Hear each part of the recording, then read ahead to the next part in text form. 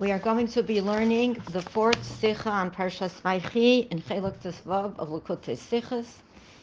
This Sicha is also a siyum on Masechta Kiddushin, and it deals with two translations on the bracha of Yaakov to his son Binyamin, specifically on the words Binyamin Ze'ev Yitrof, that Binyamin will pray like a wolf. And in the Sikha, the Rebbe brings the explanation both of Targum Onkelos and the explanation of Yonasan ben Uziel, who in essence seem to be saying the same thing with a slight variation, pointing to the fact that just like the wolf prays, the karbonos will be brought up in the territory of Binyamin. So Targum Onkelos says the following, that Binyamin, Ze'ev Yitrof, that in his territory, in his land, in his Nachala, the Shechina will dwell in his land, and in his lot, the Mikdash will be built. Yonasan ben Uziel says something similar, but the variation is that he says Binyamin is a powerful Shevet, just like the Ze'ev, just like the wolf, and he prays like the wolf. In his land, the Shechina of the Master of the universe will dwell, and in his Nachala, the Beis Hamikdash will be built. So notice that by Binyamin, the Targum Onkelos indicates that the Beis Hamikdash will be built in his territory, whereas Targum Onkelos indicates that the Mikdash will be built in his territory. And at first glance, even though the two seem to be similar, the Rebbe quotes the Rogat Shover Gaon, who explains that when the Targum says Ba'achsante Yizbenem Mikdasha or Makdasha, it means the place where the blood of the karbanos will be brought, referring, of course, to the Mizbeach. And according to an opinion of the Gemara, the part of the Mizbeach where the blood would flow was actually in the territory of Binyamin and in the territory of Yehuda, because it was built on shared property, you did not put blood. But in the other Targum Yonasan ben Uziel, he says, in his Nachala, the Beis Hamikdash will be built, emphasizing the Beis Hamikdash in general, which would be in the territory of Toref, of Binyamin, who prays. So one is really, the first Targum Onkelos is emphasizing the Mizbeach, the Beis Hamikdash, referring to the Mizbeach, the Mikdash, and according to Yonasan ben Uziel, it's referring to the whole Beis Hamikdash, not only the Mizbeach. So the Rebbe says we have to understand, why do we have a difference in the way they explain it, since both of them are trying to indicate the fact that the Shechina will dwell in their land. So it's the same Shechina dwelling in their land. Before we explain this, the Rebbe goes in to initiates a new discussion, that if we look through the brachos of Yaakov, we find that various ones of Yaakov's children are compared to various animals. Yehuda is compared to a lion, Dan is compared to a snake, Naphtali is compared to an ayala, which some say is a gazelle, Binyamin is compared to a wolf. Why do we have to know which animal these particular shvatim are compared to if we want to indicate how strong they are or how swift they are? We can say that they are strong, like we could say Gibar, or if they pray, we could say Toref. Why are we specifically indicating their quality that Yaakov wants to bring out by comparing them to a particular animal? It seems that we are trying to take an animal trait and show that these particular shvatim have the traits of the respective animals they're compared to, not so much because it's a human quality, but because it's a quality of a particular animal. So obviously, there must be some relationship between animals in general that gets reflected in the Shvatim, the sons of Yaakov, in his brachos. So in order to understand this, the Rebbe goes to the end of this particular Gemara in Kiddushin, and he says an interesting thing. He mentions that over there, the Gemara brings a discussion of certain animals in terms of some of the things that they do. And this is what the Rebbe quotes in the name of Reb Shimon ben Elazar, where he says, I haven't seen a tzvi, a deer that is a kayotz. A kayotz is one who dries figs, puts them out in the sun to dry them. Ari sabol, or a lion who is a porter, who carries packages. Or shual, a fox who was a chenvani. A chenvani is a storekeeper. Yet these animals, they don't have to engage in professions, but they seem to have their parnasa in a very painless way. They don't have to work for their food. And he continues, Vehem lo nivru ela l'sham sheni. And what was the purpose of the creation of the animals? Only to serve the Adam, only to serve me. So they don't have to work hard. But I, who was created to serve my Creator, l'sham koni, and he repeats, these ones, these who were not created for any other purpose other than serving me, have their parnasa without pain.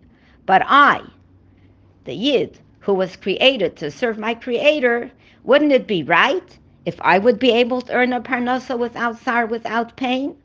Why do we find ourselves in a position where we have to work so hard for a living? So the Gemara brings the words, Hare osi es ma'asai, because I have not acted properly, my deeds have not been good. The kipachti es parnosasi, I compromised, or rather I pushed away, I stopped having parnosa in an easy way, only because of my deeds. As we know, the pasuk that says, Avonasechem hitu, the sins of the people, the Navi says, have led us to be pushed away from having parnasa without difficulty, and we have to work very hard for it. So the Mefarshim over here mention that these three particular trades that are mentioned here, the dryer of figs, the drying of figs, the porter, and the storekeeper, really are in line or fit the natural qualities, the natural inborn characteristics of the animals that we mentioned in this Gemara. Because the characteristics of the deer, who is compared to the one who dries the figs, is that when he sleeps, when this animal sleeps, one of the eyes stays open, in tune with the fact that the kayotz, the dryer of the figs, has to put out the figs to dry and also has to ensure that they are drying properly in the field and nothing terrible is happening to them, so he has to be awake to be a shomer. The lion, the strongest of all the animals, is perfectly suited to be a porter because it is very strong, so no se masos, it carries packages, carries things. The hashual, the fox, which we all know is a very sly, shrewd creature, because he is so sly, he is suited to be a storekeeper who knows how to earn a profit from buying and selling. So now we have to understand, why does the Gemara, if it wants to talk about certain trades that animals represent, why does it choose specifically these three?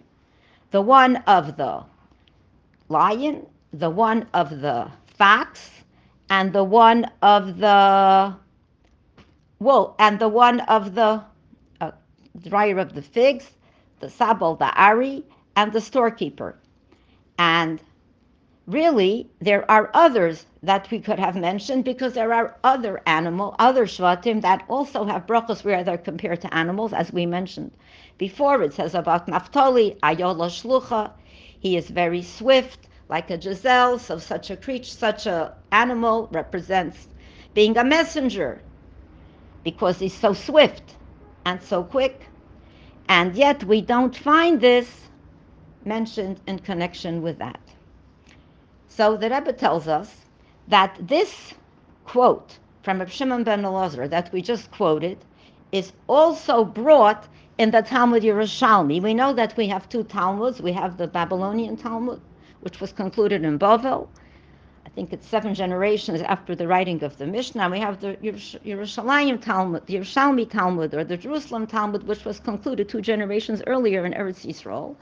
And this same discussion also appears in the Yerushalmi, but there the order of the animals that are mentioned is a little bit different. And there it says, Ra'isa miyamecha ari sabo. Have you ever seen a lion who is a porter? So here the lion comes first, whereas in the original Gemara that quoted in Talmud Bavli, the tzvi came first, but here the lion comes first. Have you seen a tzvi, a deer, who is a dryer of figs? Have you seen a fox who is a storekeeper? Have you seen a wolf who sells pots? So now we have to figure out the following points that Rebbe says. Number one, why is the lion, or representation of the lion, the porter mentioned before the one who dries the figs, specifically because the lion is the one who carries the figs from the place where they are being dried to the next destination. So it would seem that the kayas, the one who dries the figs, should come first, the way it appears in the Talmud Bavli. This is how it normally works. The lion is only going to carry the figs to their destination after they are dried and packaged, and then he can take them. And if we want to say that the lion is mentioned first because the lion is the most powerful of all the animals, so then perhaps we should have mentioned the fox right after the lion, because the fox is more similar to the lion than the tzvi. Another thing, in the Talmud Yerushalmi, we have a fourth category, and that is the selling of pots. The wolf sells pots. We don't have that before, but we do have before that the wolf is a storekeeper. But isn't this the same kind of category as the making of the pots? These are things that are done for the purpose of buying and selling, or matters of that sort of business, of that nature. What is the connection of the wolf to the selling of pots? So now we're going to try to answer this question. But first, the Rebbe is going to give us an insight into the expression that's mentioned in the quote of Rav Shimon ben Elazar, who was first quoted in the Gemara Bavli and then again in the Gemara Yerushalmi in this particular discussion. So let's see. When we say the words of this sage, we say, Ma elu shalo nivru ela l'shamsheni misparnasim shalo b'tzar. Yes, how is it that these creatures that were created to serve me, to serve man, to serve the Yid, they're able to have parnasa without pain? Va'ani shenivreishi l'shamesh eskoni. And I, who was created to serve my Creator, wouldn't it be good if we would be able to have parnasa without tsar? But he expresses a second time, they were not created only to serve me, and I was created to serve my Creator. So in order to understand this, why it's written in that manner, the Rebbe tells us as follows. The purpose, the ultimate purpose of all the creatures in the world is Bnei Yisrael. This is what we learn. And they are the goal of the world. Bereshis, the world was created for Bnei Yisrael. So whether it's the animals, whether it's the life of the vegetation, the tzomeach, whether it's animals, whether it's people, as the Rambam says in the introduction to his Perush and Mishnayos, that everything that exists in the world is there only for the purpose of serving man. We always learn that man came to a world where everything was already prepared for him and things of that nature. And there are all types of creatures that people could eat, and there are all kinds of animals that people could benefit from, to carry things like a donkey will carry packages. And there are creatures that help a person reach their specific destination if they're going a great distance, for example, a sus, a horse. And there are different types of trees, and there are different types of plants. And there are also human beings, people. And these human beings, these people, were created that the Adam Hashalem, the pinnacle of creation, who is supposed to spend his time being occupied in the study of godly chokhmah, godly wisdom, the study of Torah, and of doing mitzvos, needs an entire world of people who will ensure that all the important needs that a yid has to have benefit from in order to be able to serve Hashem and to do mitzvos and to acquire wisdom. So he needs a lot of help to be able to do this so he can focus on the things that only a yid can do. In other words, the Rebbe says, the tafkid, the task of all created beings, including also the Bnei Noach, including also those who are not Yidden, is to make sure that a Yid will be able to have all his needs. So the Yid should be able to engage in Torah and in doing mitzvos. But Reb Shimon ben Elazar adds something new here when he says, "V'heim lo nivru ela l'sham sheni." These creatures have only been created to serve me. We observe the animal world. They have parnasa without any tsar, and they're only there to serve me. But what does it mean they're only there to serve me? When are the animals, when is the whole world there to serve the Yid? Not just like that, but only because the Yid is Nivresi L'Shamesh Eskoni. They have to serve me because I have the purpose of serving Hashem. So if we're not serving Hashem, they're not made to serve me. But if I am serving Hashem, they are there to help in this shlichus. Everyone is there in the shlichus to do Hashem's will. So whether it's the deer, or whether it's the lion, or whether it's the fox, they were all created with unique characteristics in order to serve me. And therefore, the tzvi, the deer, has the characteristics of the one who dries the figs. The lion has the characteristics of the porter. The wolf has the fox has the characteristics of the storekeeper. Lo kidei l'sham sheni, just to serve me, and that's the be it and end it of all of it. But their tafkid is to serve me, to serve the yid, he says, only in a manner that I am able to l'shamesh eskoni, that I am able to serve Hashem through the observance of Torah and mitzvot. In other words, in order for a yid to do the unique shlichus of a yid, which is to take the entire entity of the world, to take all of existence, all the material things that exist in the world, and to transform all those things into godliness, into holiness. And this is only through observing mitzvos.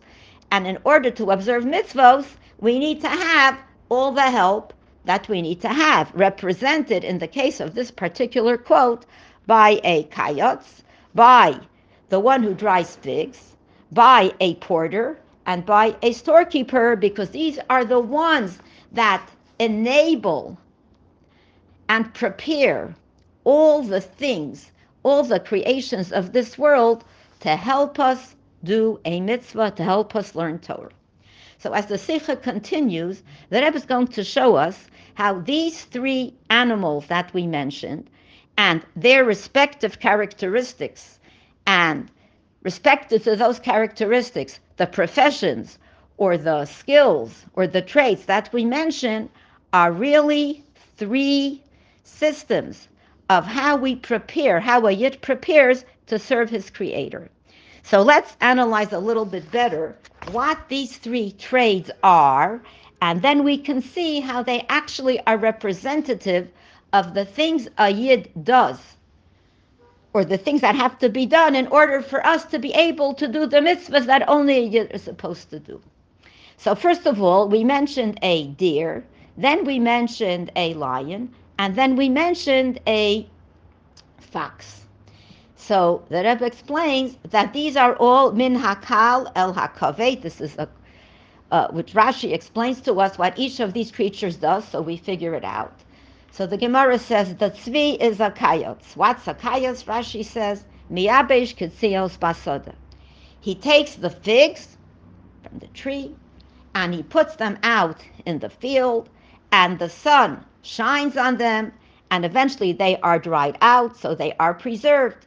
So this is the task of the kayotz. He has to bring the figs from the tree into the field. What happens in the field? The field is the place where the light of the sun is going to shine on these particular figs. And the Kayas also has to make sure that these are protected. He watchfully looks over them until they are dried properly and they reach the perfection of a dried fig. That's step number one. After that, the figs are ready. So what happens to them? We don't leave them in the field forever. They get packed up, and then the lion represents the porter. They have to be transported from one place to the next. So they have to be transported to a place from where they will be able to reach other people. So that leads us to the Shual, the fox, who is a storekeeper. What does the fox do? The fox does not change uh, the place of the figs the way the porter does. The fox does not change the status of the figs. He's only going to sell them. He's going to take them from his domain after he buys them, and he's going to sell them to someone else. In short, the Rebbe says we have three different activities that we just spoke about. One is changing the actual material. In this case, it's a fig taken from a tree that's fresh and drying it out. Then we are changing its place of being. We're changing its domain. We're bringing it to places from which it will be sent out or bought by different people, storekeepers who will sell it. So we're changing the ownership.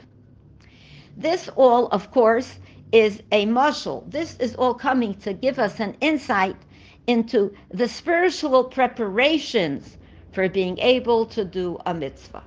So first we're going to talk about the deer.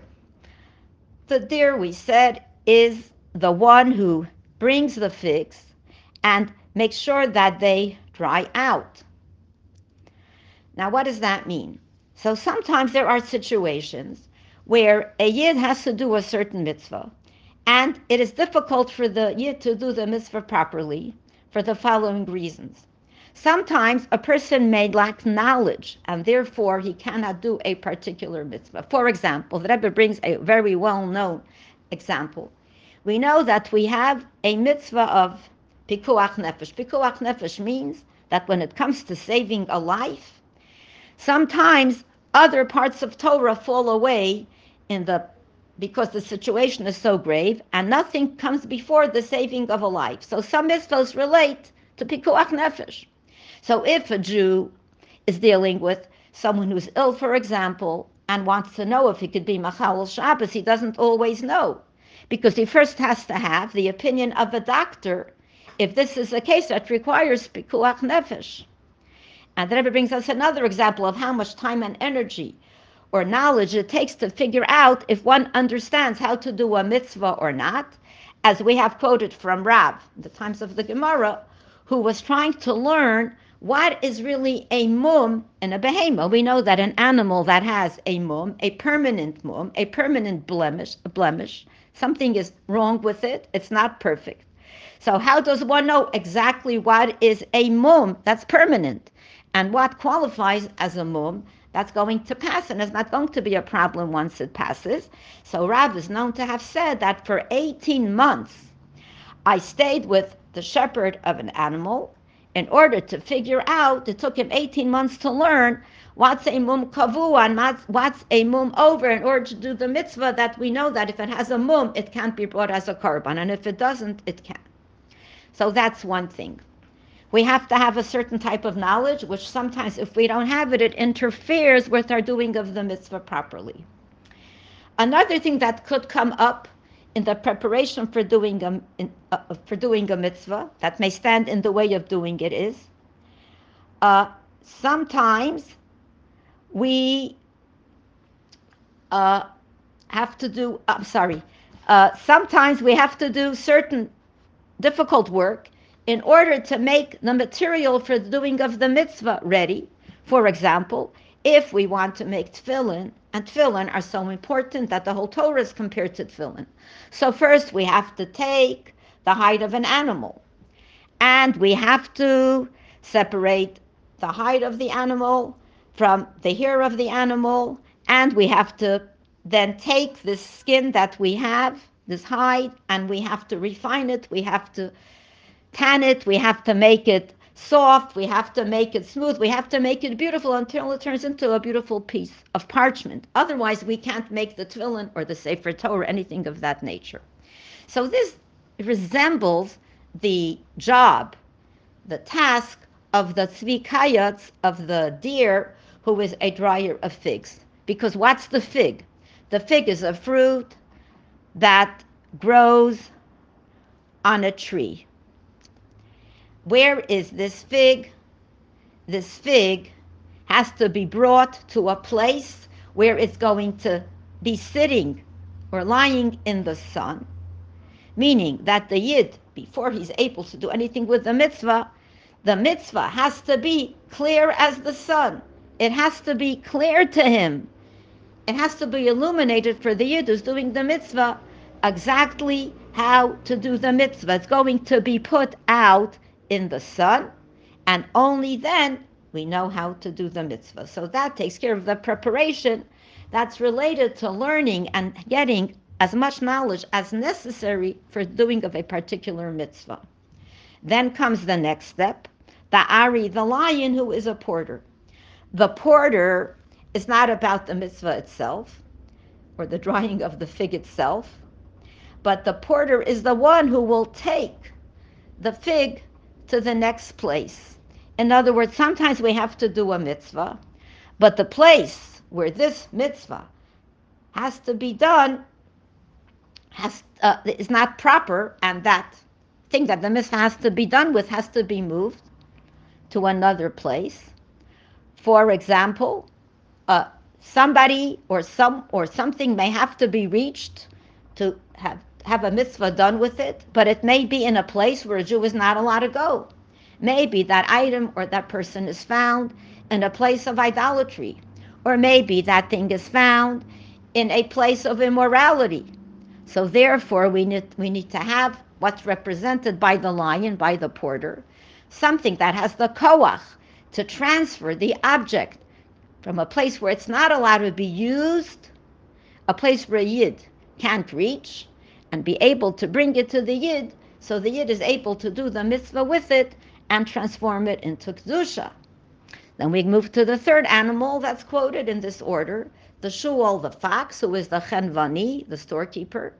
Sometimes it could happen before one can utilize the item for a mitzvah, the ownership of that item has to be changed before it goes to a yid. And here we have a very interesting example that the Rebbe brings.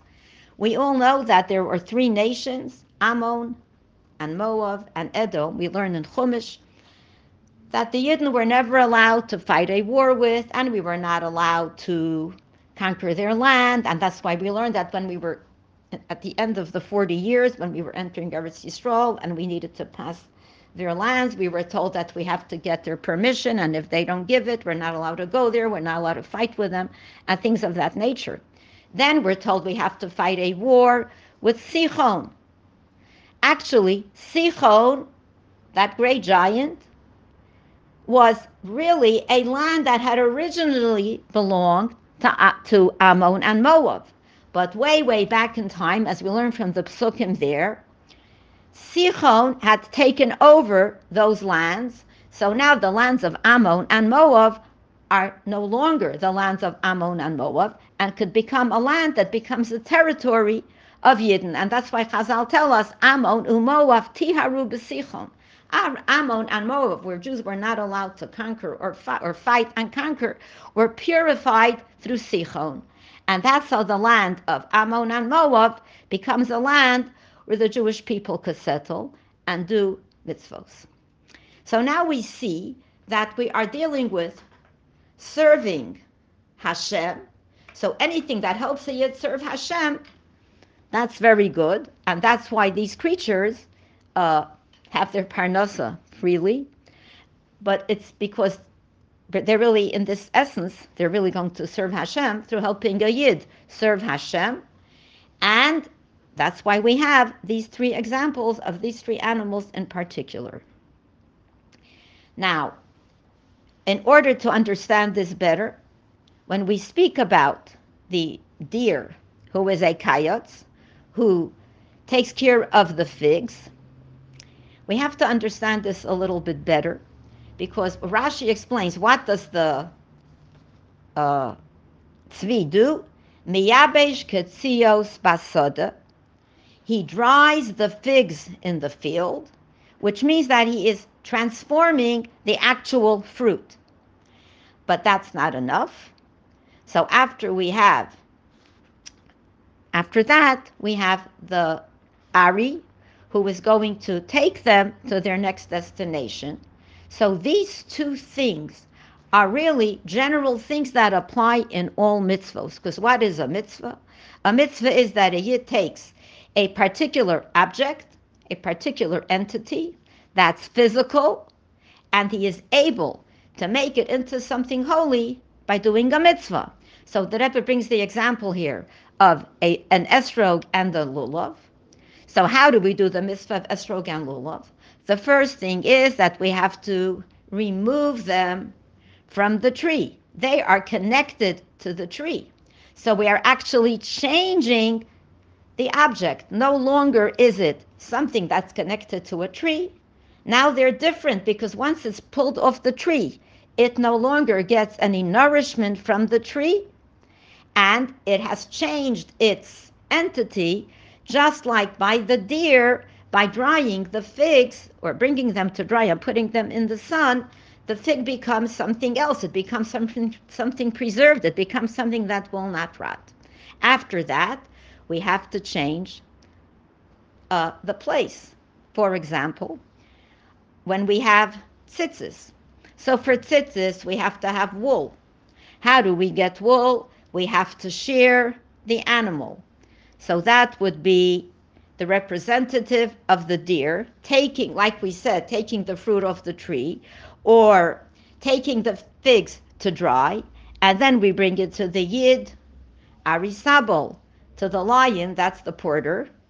And similarly, if we need to take the horn of an animal to make a shofar, or if we need to take schach that grows somewhere, or if we need wood to make a sukkah, and all mitzvahs of this nature where we have to change somehow the nature of the item, whether we pull it off its source or whether we dry it in the sun or whatever we do with it, the principle is all the same. And then we have to actually bring it in a way that the yid will be able to make use of it. And we can also see these details by the hide, by the parchment that's used for tefillin, mezuzahs, and sifrei Torah. So first we have to, as we said, separate the skin from the flesh of the animal, work the skin over. It becomes something so different, becomes something very beautiful and soft and pliable, and then it has to be brought to the yid so the yid could use it to make the Sefer Torah. So what do we see? That the first two details we mentioned, the deer who is representative of the one who dries the figs, and the lion who is representative of the porter or the one who carries it to its proper destination, these are essential for many, many mitzvos, and therefore we find a difference in Talmud Bavli and Talmud Yerushalmi in the way we express the translation of the pasuk regarding Binyamin, who is compared to the wolf, and we said quotes that are similar but with slight differences, and the fox, who is the storekeeper, that's already different. The storekeeper does not apply to all the mitzvos, the change of ownership before it gets, but this is connected only to particular mitzvos that are not as widespread, and therefore we're going to use this to help us explain what is the task of the shvatim that are compared to this animal. And also another thing that we're going to explain in connection with this, to go back to the original connection we're trying to make, is how it was Yaakov who gave the bracha to the shvatim just before he died. And that's when he compared them to these respective animals. So at what point in history do the shvatim begin to fulfill their lives' roles as these animals fulfill their mission? In other words, when do they start to act with the traits of these animals? So we'll see in a minute. Based on everything we learned, we could now also answer the question of why did Yaakov speak of his children and compare them specifically to animals. He could have said that they are strong rather than saying they're like a lion, etc. Or they are swift rather than saying they're like an ayola or whatever it is. So now here's the answer. Just like the task of the animals in general, as we said, is to prepare different things in this world so they should be ready for the purpose of a yid doing Torah and mitzvos through them, whether it was the fig dryer, the porter, or the storekeeper. So too the general task, the ruchni is the spiritual task of Yaakov and the Shvatim, was to prepare the world for Matan Torah. Now, when did this begin? What does this have to do with our subject? So we know that we end up in Mitzrayim. Yaakov ends up in Mitzrayim in this week's parsha. He ends up blessing his children before he dies in this week's parsha. And already next week's parsha, we are already in Golus Mitzrayim. Why did we have to experience a Golus in Mitzrayim before we got the Torah? So we learn this in a variety of places, that before the time that we were in Mitzrayim, and we would get the Torah ultimately as a result of being in Mitzrayim, before that experience, the world was not yet ready for the experience of having physical things being transformed into ruchnius. We all know this, that Kedusha was not able to penetrate the material and physical aspects of the world until Matan Torah. Golus Mitzrayim was sort of a preparation for the Yidden to be able to do this task when the Golus would be over and we would get the Torah. We all know the famous expression that Mitzrayim was like a Kor HaBarzel, like a furnace, an iron furnace in which metals get smelted and the pure metal, the pure silver or gold or whatever it is, gets separate, all the impurities get separated and only the pure thing remains. And in Golus, that was what's supposed to happen. It's supposed to refine and purify us, and in this way prepare the world that we would be able to get the Torah, and we would be able then to purify the world and its items through learning this Torah and observing its mitzvahs. So again, just to make sure this is clear, Golus Mitzrayim starts when the Shvatim come to Mitzrayim with Yaakov, but that's not yet a painful experience. That's only, we're not in Eretz Yisrael, but life is good. But the actual work of Mitzrayim, the actual difficulties of Mitzrayim, the actual Golus begin after Yaakov and Yosef die, as it says in next week's parsha, that Yosef died, and the whole door, the whole generation who had come down to Mitzrayim was no longer there. And what we do there is related to what we learn about these animals that Yaakov points out in his children by the specific ones, where he points out which specific animals they are. This is all the beginning of the preparation of the whole world for Yidden to be able to do Torah and mitzvos, and this job began through the Shvatim in Mitzrayim. Now there's another thing we have to figure out here. If we go back to the beginning, we mentioned two Gemaras. We mentioned the Talmud Bavli, and we mentioned the Talmud Yerushalmi in connection with this discussion of the animals. In truth, whatever differences there exist in an opinion in Bavli or in Yerushalmi all depend on the philosophy, the way of thinking of the Bavli and how they come to their resolutions to problems and questions, and the Yerushalmi and their way of thinking. So what are these differences? What is the major difference? So here it is. If we go to Talmud Bavli, and that's the Talmud that's well learned by everyone and much more well known than Yerushalmi, it's much longer. It was not written under the kind of extreme pressure that it was in Eretz Yisrael with the persecutions of the Romans. In many cases, it's much clearer. So what do we learn?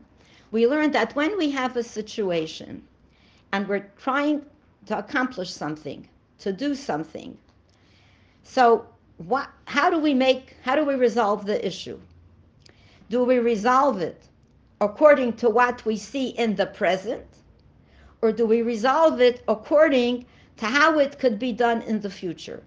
In other words, if we do it the way it's necessary for the present, That's very nice, but maybe if we would wait, it would come out better. According to the Yerushalmi, we don't do it in the present because it's going to be, we're going to look by the thing in its perfected state, how it will be in the future. And we're going to give some examples. There is a discussion, I'm sure we're familiar with the fact that Chazal tell us, Zrizim Magdimin Lemitzvos, that a person who is Zariz, a person who is diligent, will run to do a mitzvah right away and not push it off. If you have an opportunity to do a mitzvah, you do it right away. You don't push it off, even when, if by doing it right away, you may not be doing it in the best possible manner. For example, you have to do a mitzvah now, but because now you have the opportunity, but you know that if you'll do it later, it will be much nicer. Maybe more people will come. And Chazal tell us, Berov Hadras Melech, when there are many people, it's much more beautiful. So then what do we do? Do we do it now when it won't be as beautiful as possible because there'll be less people, for example? Or do we push it off for later? And according to the Bavli, we do the mitzvah right away. According to the Yerushalmi, the determining factor is not the right away, the here and now, but the beauty and the perfection of the mitzvah, that if we will do it later, there'll be many more people. It will be much more royal and much more magnificent. However, the fact that we rush to do the mitzvah as Rizim, that will be lacking. So most of the differences in how we determine what something is supposed to be is the line of thinking of Zrizim Magdimim, or the line of thinking the here and now matters, so let's do it, and that's the best way we can do it because you're about to rush to do the mitzvah. Or should we push it off and it won't be done so quickly, but maybe it will be done in a more beautiful setting or anything of that nature. So this question doesn't apply only in the actual doing of the mitzvah, but also in the preparation of the item to do the mitzvah with. And let's see what that is. And this is also alluded to in the tzvi kayetz, in the deer that dries the figs, which was symbolic of the preparation for the mitzvah, preparing an item until it becomes transformed, that it's possible to use it for a mitzvah. Or the arisabol, the item is ready, and then we take it to where it belongs in the best possible way. So let's talk about the figs. Now we know that when fruit is harvested from a tree, there is a time when we come, when the fruits are ready, we take all the apples off the tree, for example, or all the pomegranates, or whatever fruit we're dealing with. But when we take figs off a tree, it's a little different.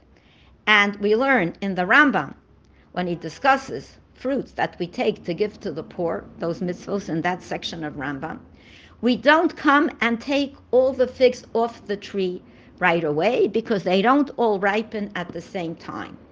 So some may be ripe today, some may be ripe several days after that, some may be ripe after that. So it's a task that requires timing, and each one that's ready will be taken off when it's ready. Now, once the fig is ripe, there are two possibilities. We can immediately take the isolated figs that are ready earlier, and we can take them to dry them in the field, which would be represented by the deer, who is the dryer of the figs. So he takes them off the tree and brings them to the field. Or we could wait until many figs, or the majority of figs, are ready, and then we can take them all off at once. And then, of course, we have a lot, and they're all juicy and they're all heavy. And that would relate to the arisabel, to the lion that's strong, and he is a porter, and he's going to bring it to where it has to be brought.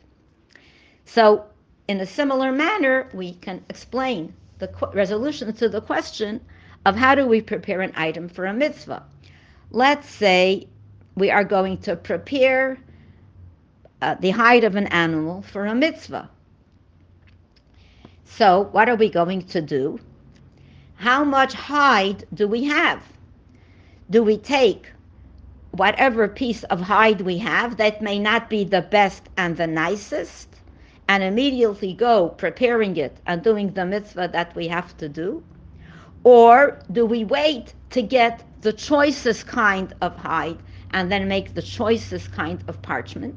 So that would refer to quality. Do we do the quality we have at hand so we could do the mitzvah right away? Or wait to have a much better quality later? Or perhaps in terms of quantity, do we wait till we collect enough parchment? Or do we take it as it comes and go do the mitzvah? So here it is. If we have a big piece of parchment and a very nice, good piece of parchment, so Arisabo, according to the Talmud Yerushalmi, we wait, and then we have a hidur of having the most beautiful hide for the most beautiful tefillin. Like kol chelav laHashem, as it says, or something that's suitable to give to a king is beautiful. So that's one thing. We can make it better and more, but it's going to take longer. So this would be according to the Yerushalmi. But according to the Bavli, we would take what we can and we would do what we have to because rizim makdimin lemitzvos. One more point before we get to the actual end of our sikh and to the resolution and take the lessons that we have to take. In Ruchnius, we're going to talk now not about the lion and the deer, which we said in the Yerushalmi, the Ari was mentioned first because the Ari is the one who has everything ready and he takes it. And the Bavli, the Tzvi, was mentioned first. But now we're going to talk about the wolf, which we said in the Bavli was the storekeeper. And then the Yerushalmi is the one who sells the pots, which is which is exactly a similar thing. But here we're talking about a storekeeper, and here we're talking about one who sells pots specifically. And what does this mean in Ruchnius in the preparation for a mitzvah? So now we'll see. In the Bavli, we don't even speak about the wolf selling pots. But if we try to compare the wolf and the lion, it's very interesting to see what we come up with. And that's why we see why the wolf, it says, is compared to the one who sells the pots. If we observe these two animals, the lion and the wolf, both of these are animals that prey on other animals, but there is a great distinction in how they eat. About the lion, it says that the lion is dores. It tramples the prey and it eats it immediately. Whereas the wolf, it says, Toref, preys and eats. The nature of the wolf is that it will take its prey. It won't eat it immediately the way the wolf will, but it will take the prey to the hole where it likes to stay, and it will eat it over there. And both animals will enjoy their food in their respective manners that are unique to each of them. So what do we see? That when it comes to the lion, we have no point in discussing the making of pots because what's the idea of a pot? A pot is used to take food that's raw and to cook it. But this would have absolutely no bearing on a lion, at least symbolically, because the lion doesn't prepare the food at all. The lion tramples it and eats it miyad, immediately. And, but contrary to this, we have the wolf who delays his pleasure of eating because he preys upon the animal and then he takes it to the spot where he will enjoy it most. And that is more representative of somebody who sells the pots because the pot is not about just taking food and eating it. The pot is taking the food and making it most enjoyable, which in most cases would be represented by cooking it, and for that you need a pot. So what would this mean in terms of preparing for a mitzvah? So after we've prepared all the necessary things to do a mitzvah, talking in a way of a mashal, allegorically, so we have the deer who takes the fruits off the tree and brings them to the field to dry in the sun. We have the porter, the lion, who takes all the packages, takes all the fruits, and brings it to the destination where it has to go. And then we have the storekeeper who is there to sell the product. And then we have another category, which the Yerushalmi brings, and that's the category of the wolf, who is a seller of pots.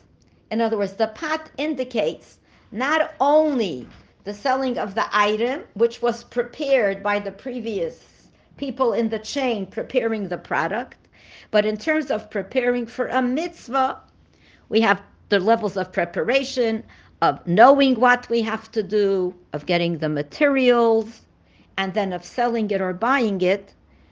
We also have in the Yerushalmi the category of the wolf who sells pots, of doing the mitzvah, not so much about doing it right away and rushing for the love of the mitzvah and for the love of serving Hashem, but rather doing it in the best possible, most beautiful way. Like not only having the food, but taking it, the wolf taking it to the place where he will feel most comfortable eating it, or the idea of having many people present, or doing the mitzvah in the most beautiful way. So now we can understand that whatever differences exist between the Bavli and Yerushalmi, it also exists in the end of our discussion when we add the wolf who sells the pots in the Yerushalmi and not in the Bavli. So let's see. According to the way the Bavli views things, the determining factor in when or how you do a mitzvah would be zrizus. Zrizus, being diligent, being quick, running to do it with alacrity. This represents the present. And this overtakes the beauty and glory that comes if you delay it until you have the best or the most or the greatest or the most people. And therefore, the Bavli does not bring the situation of a wolf selling pots because there's no need for pots. Everything is done quickly.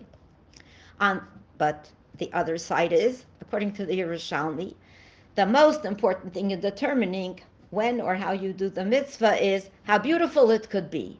So you wait for the time of when everything will be ready to make it as beautiful as possible, which is not at all about zrizus. And therefore there he also adds the symbolism of the wolf who sells pots, which is a hidur for the future, because cooking it does take time in simple language. And we find something like this in the Mishnah regarding another halacha, just to see how this plays out consistently. If Yom Kippur falls Erev Shabbos, and we have to bring the sa'ir, the special carbon, the sa'ir of Yom Kippur. So it has to be eaten, but you can't cook it on Shabbos. So the fact is that the Kohanim from outside of Eretz Yisrael, they will eat it, the meat right away, the way it's raw, even though eating meat that's not fully cooked is definitely not the most desirable way to eat karbanos, because karbanos have to be eaten in the most beautiful way. They have to be prepared once we eat them in a way that will be most tasty and most well cooked. But the Bavlim, who are representative of the Talmud Bavli, they will eat it raw because they want to do the mitzvah of eating the karban at the very first opportunity. Whereas the ones who come from Eretz Yisrael, we don't find that they follow this hidur. And now we come to the very conclusion, because we started in the beginning of the Sikha, when we had in the Pasuk that Yaakov compares Binyamin to a wolf that preys. And we had the Targum of Onkelos, who said that this praying of the wolf refers to the Mikdash, and the Mikdash there refers to the Karbanos, where blood would flow. And that's the Beis Hamikdash being expressed by Karbanos, because that's the main work of the Beis Hamikdash. Or we have Yonasan ben Uziel, who is representative of Eretz Yisrael. He was in Eretz Yisrael. And he said that it's about the Beis Hamikdash, not so much about the Avod of Karbanos as about the whole Beis Hamikdash. So what is the difference? That Targum Onkelos is a Targum from Bavel, and as a Targum from Bavel, it follows the philosophy of Targum of Talmud Bavli. And Targum Yonas ben Uziel is Targum Yerushalmi, and even though it's an Aramaic, it's a different Aramaic, and it's the version of Aramaic that is spoken in Eretz Yisrael, very different from, or quite different from the one in Bavel. And therefore, he says about the Beis Hamikdash itself. Now let's see this in the conclusion of the Sikha. When the pasuk says Binyamin ze'ev yitrov, Binyamin, like a wolf, prays. So what is the wolf here? Is the wolf here one of the things, the general preparations for the mitzvah, or is the wolf here something added? So according to Targum Yonasan ben Uziel, which is Targum Yerushalmi, which is the Talmud of Eretz Yisrael, the Yerushalayim Talmud, so Binyamin Ze'ev Yitrov is really a preparation to what follows afterwards in the pasuk, because we only quoted the first three words that Yaakov said about Binyamin, that he prays like a wolf. But if we continue further in the pasuk says Baboker Yochal Ad Ule'erev Yechalek Sholo, that in the morning he will devour the karbanos and distribute the booty, so to speak, or the results in the evening. So this is referring to offering karbanos and eating them, and therefore the Targum Yonos ben Uziel says, Ba'achsante yizbenei beis mugdasha, that in the Nachala, in the land of Binyamin, there will be a Beis Hamikdash. Because what is the Beis Hamikdash? The Beis Hamikdash is not the place where we shech the karbanos. We shech the karbanos on the Mizbeach. But the Beis Hamikdash is a place of preparation for karbanos. That what is the Beis Hamikdash? The Rambam says these words: the Beis Hamikdash is a bayis laHashem, and the whole bayis laHashem is all about bringing karbanos, which are actually brought on the mizbeach in the courtyard of the Beis Hamikdash. So this is a perfect way. We have a Beis Hamikdash, and we have a mizbeach, and on the mizbeach we bring the karbanos after the whole Beis Hamikdash is there and complete. It's the future. It's doing it in the best possible way. And here the wolf represents the hidur, the beautification, and the shleimus, the completion and the perfection of the preparation. So over here, the giving of the karbanos actually, in truth, can happen when there is no Beis Hamikdash. There is such a psak halacha that one can bring karbanos even when the Beis Hamikdash is not already built. There is definitely such an opinion. And then you would bring the karbanos, and that's why we say the Targum Bavli, the Talmud Bavli, the Targum Yonos and Targum Onkelos speaks about Makdasha, but doesn't use the word bias, because we're talking about karbanos before we have a complete Beis Hamikdash. And therefore, according to Onkelos Targum Bavli, which is parallel to Talmud Bavli, and based on what we said, so we don't have to worry about the perfect mitzvah, but rather he says that the wolf is the idea of bringing karbanos. As soon as we could bring the karbanos, we bring the karbanos. And that's why it says, Ba'achsante yizbenei Makdasha, we just explained this before.